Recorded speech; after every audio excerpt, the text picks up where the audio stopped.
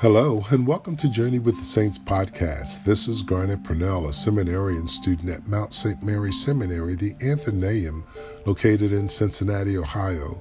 Today, I want to share with you a brief story about one of the saints of the Catholic Church. Today's saint is St. Kieran the Younger, episode 57.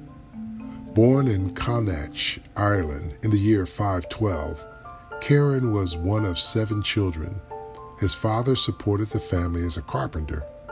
As a young boy, he displayed a great discipline for his studies. Part of his education was done by a deacon, who encouraged him to receive the sacrament of baptism.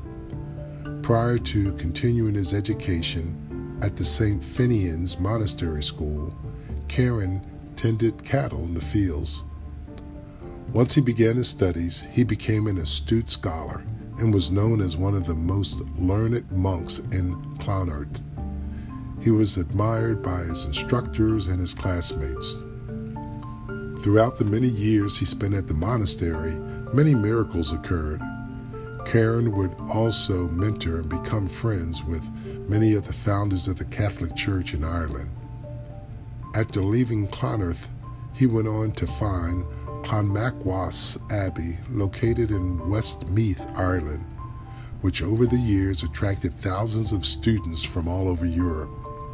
Kieran would go on to become one of the 12 Apostles of Ireland, also known as the first 12 Bishops of Ireland, consecrated by St. Patrick.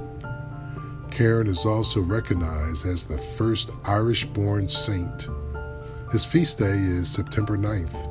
For more information about St. Kieran, visit catholic.org/saints or read Butler's Lives of the Saints. And if you like this podcast, encourage others to listen.